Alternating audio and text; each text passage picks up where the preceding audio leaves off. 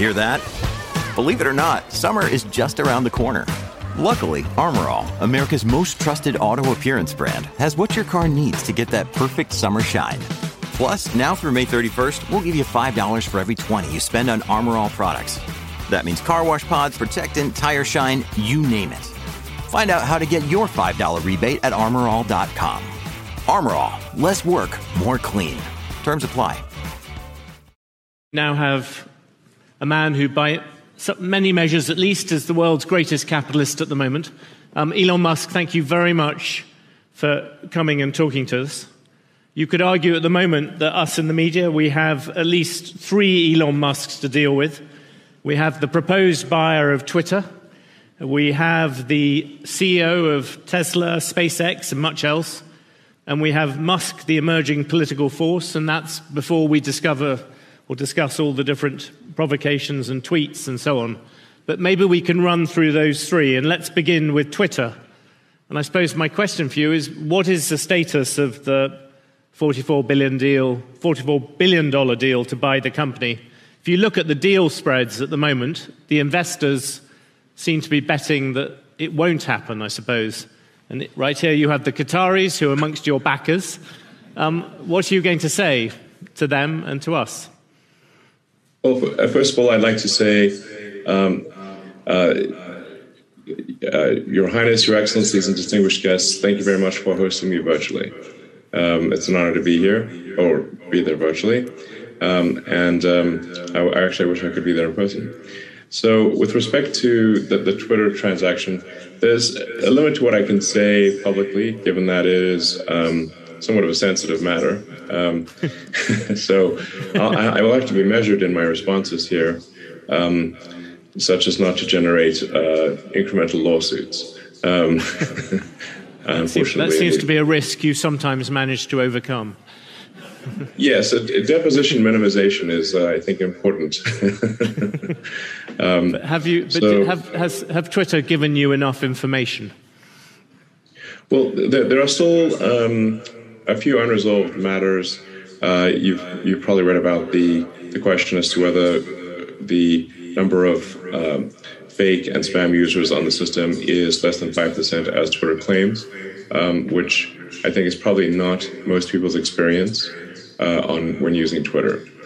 So we're still awaiting resolution on that matter, and that is a very significant matter. So we're awaiting resolution on that. And then, of course, there is the question of will the debt portion of the round come together, and then will the shareholders vote in favor? So I think those are the 3 things that stand in the that need to be resolved before the transaction can complete. What about the general state of the economy? Does that weigh on you when you think about this? I mean, you just described it. You have a super bad feeling about the economy. Are you still in that position?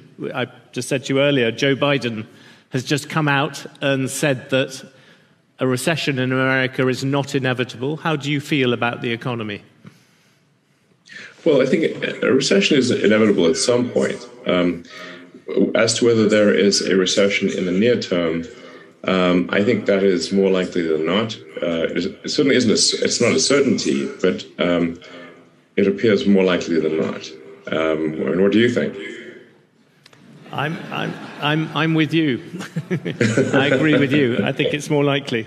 Can I ask you one particular thing to do with the Twitter bid, which is, you are one of the biggest and fastest growing investors in China. Tesla, you've talked about it being 1/3 of your sales going forward.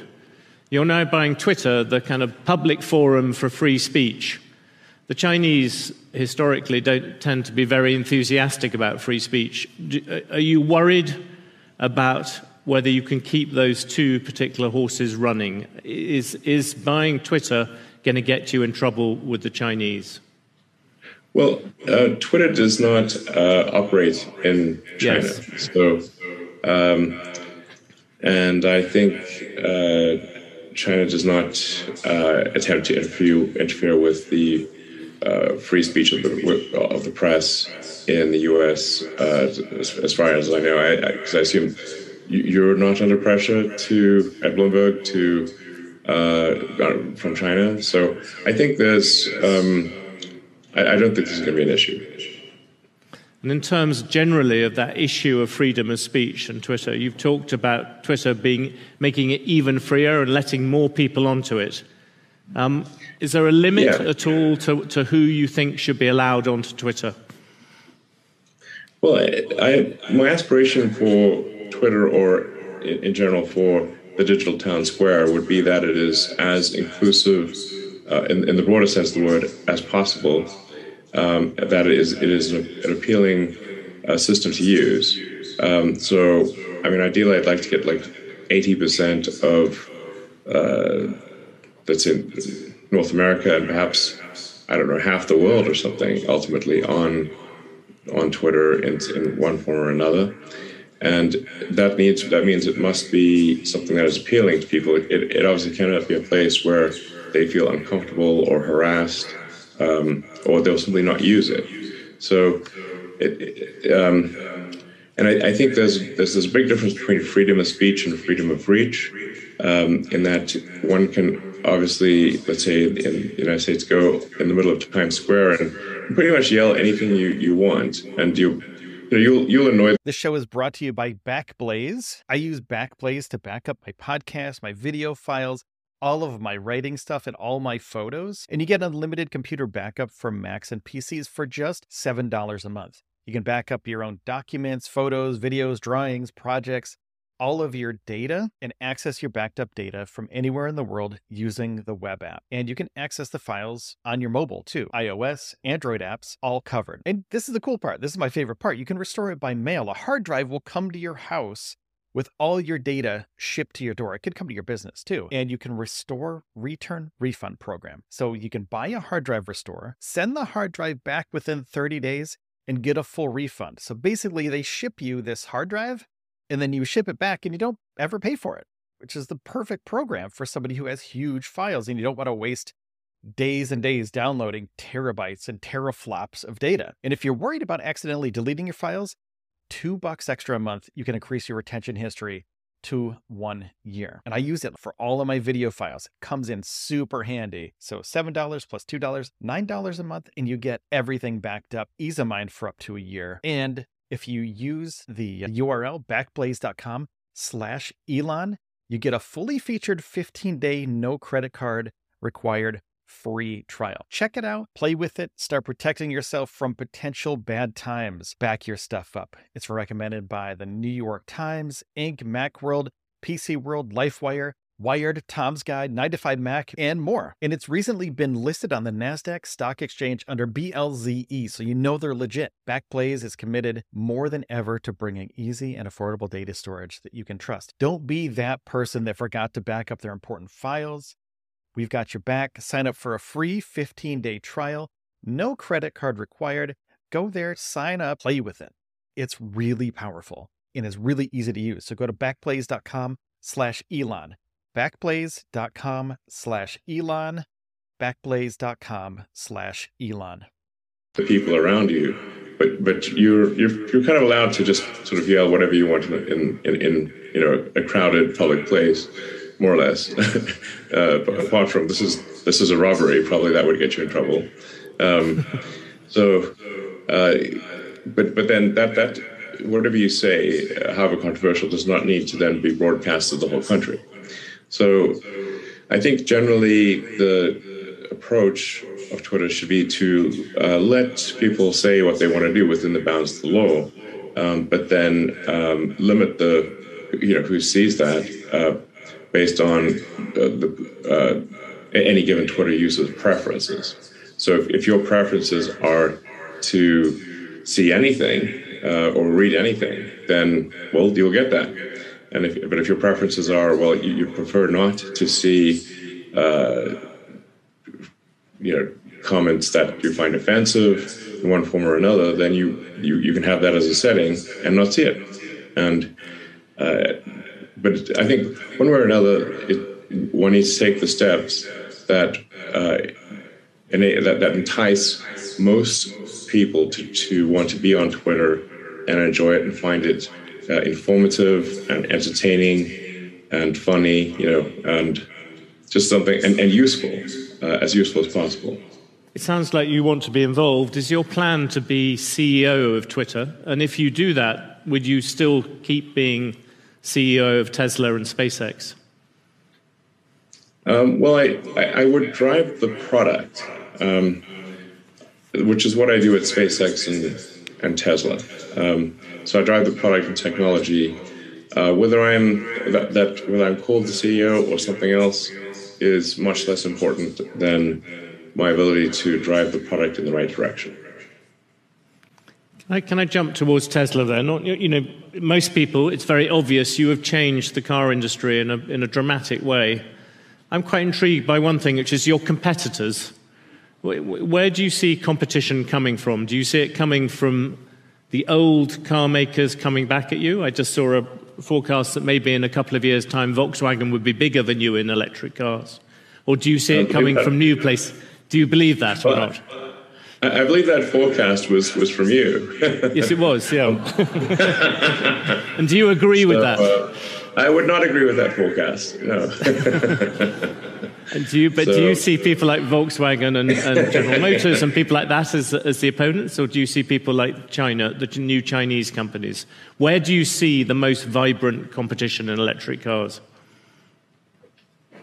I have to say that I am very impressed with the companies and the car companies in China, and just in general with companies in China. I think they're extremely competitive, hardworking, and smart. And I think there's going to be just a massive wave of Chinese products going out into the world. There already are, but for example, I think almost all the iPhones are made in China by contract manufacturers for Apple. But I think we'll see just a large wave of products being exported from China in many industries. In electric cars, do they have an advantage at all? Yeah. Yeah, no, I do think, well, I should say from a Tesla perspective, we don't really think about other competitors. Our constraints are much more in raw materials and being able to scale up production. So our constraints are not imposed upon us by competitors, but rather just imposed upon us by the realities of the supply chain and building up manufacturing capacity. So, as anyone knows who has tried to order a Tesla, the demand for our cars is extremely high and the wait list is long. So and this is not intentional. We are increasing production capacity as fast as humanly possible. So so like I said, we really don't think about competition at all. We just think about how do we address the limiting factors in the supply chain and in our own industrial capacity. Basically, we need to build the factories faster, and then we need to look ahead to whatever the choke points are in the whole lithium-ion battery supply chain, from mining and refining to cathode and anode production and cell formation. So, can you set the record straight on one thing, which is this issue about the layoffs? I think you said initially that Tesla 10% of the workforce would be cut, then 10% of salaried would be cut, then salaried would stay flat, and overall headcount would go up. What is the number? I know there's already, I think, been a lawsuit about the 10%. Is 10% the goal to reduce the workforce, or what is the number that we should think about, or that you're planning? Yes. So Tesla is reducing the salaried workforce by roughly 10% over the next probably 3 months or so. We expect to grow our hourly workforce. I was quite clear that we expect to grow our hourly workforce, but we grew very fast on the salaried side, and we grew a little too fast in some areas, and so it requires a reduction in the salaried workforce. And we're about 2/3 hourly and 1/3 salary. So I guess technically a 10% reduction in the salaried workforce is only roughly a 3.5% reduction in total headcount. Now, I think that number is important legally, isn't it? Because I think people are trying to say, if you're going to lay off 10% of your workforce, you have, even in America, to make an announcement about that. We did make an announcement. Yes. Let's not read too much into a preemptive lawsuit that has no standing. That is a small lawsuit of minor consequence. That just anything that related to Tesla gets big headlines, but it is whether it is a bicycle accident or something much more serious. It seems like anything related to Tesla gets a lot of clicks, whether it is trivial or significant. I would put that lawsuit you're referring to in the trivial category. So a year from now, I think our headcount will be higher in both salaried and obviously in hourly. But in the short term of the next few months, we expect to see, like I said, roughly a 10% reduction in salaried workforce, which is actually just really only a 3.5% reduction in total headcount, and not super material. Should we jump to that third Elon Musk, the uncontroversial one in politics? You've indicated that the Florida governor, Ron DeSantis, is someone you could get behind if he ran for president. I wondered if you're still in that position and whether you would, for instance, think about supporting Donald Trump if he were to run. Well, I was simply asked if there was if I had decided on who I would be supporting in the next presidential race, and I said I had not decided who I would support. Then I was asked, well, who might you be leaning towards? I said possibly DeSantis. And now I'm asking you about Trump, whether you would consider him. I think I'm undecided at this point on that election. I wondered, you talked about putting money behind a super moderate super PAC in the US. Yes. And I wondered, how much money do you think you're going to put into that? What kind of support would you push? I have not decided on an amount, but it would be some non-trivial figure, I think. I mean, at least sort of on the order of non-trivial could mean a lot with you. Yeah. Sorry? Non-trivial could mean a lot of money with you, I was guessing. Well, I don't know. I have not decided on an exact amount, but perhaps it would be $20 or $25 million. Just on that issue, I mean, again, you look at what DeSantis says, you look at what Trump says, and those sort of politicians, they again are people who make a large noise about China. And I wondered whether you thought that was also an issue for you in terms of business in China.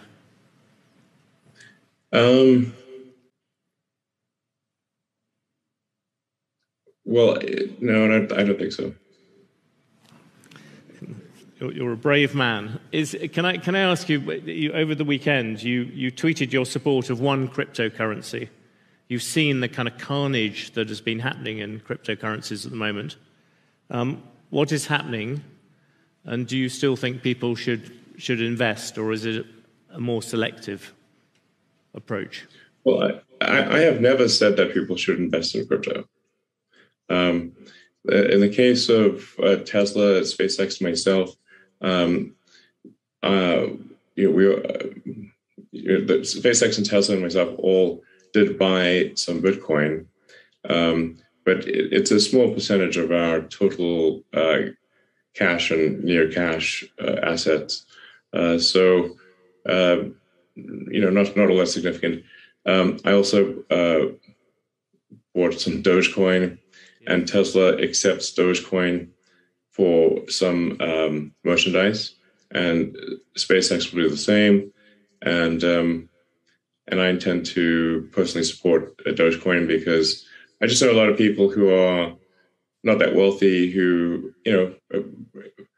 have encouraged me to buy and support Dogecoin. So I'm responding to those people, just people that when I've walked around the factory at SpaceX or Tesla, they've asked me to support Dogecoin, so I'm doing so. Because Dogecoin, I think, has come down a lot. It's down about 80, 90%, or it's down a lot, and that's the reason why you you came out and said that you still thought there was value there. I said I support Dogecoin, and I'm doing that. Can I ask you one last question? I noticed that you're going to unleash a humanoid robot to be unveiled on September the 30th. I wonder if there's anything more you could tell us about that. Well, I hope that we will have an interesting prototype to show people. We have a very talented team at Tesla that I'm working with closely to have a prototype humanoid robot ready by the end of September, and I think we are tracking to that point. So and there'll be a few other exciting things that we talk about at the Tesla AI Day. But I really want to, we have these sort of AI Day events to just emphasize that Tesla is a lot more than a car company, and that we are, in my view, the leading real-world AI company that exists. Did you see at all the drama about at Google, where people, at least one engineer, thought that what was happening in terms of their AI machinery was closer to human thought than had been seen before, and quite worrying, had a personality. Is that something that you think about at all, or you worry about? I think we should be concerned about AI, and I've said for a long time that I think there ought to be an AI regulatory agency that oversees artificial intelligence for the public good. And I think just as there's anything where there is a risk to the public, whether that's the Food and Drug Administration or Federal Aviation Administration, Federal Communications Commission, where there is a public risk or public good at stake, it's good to have sort of a government referee and a regulatory body. And I think we should have that for AI, and we don't currently. And that would be my recommendation. Elon Musk, you've been incredibly kind with your time.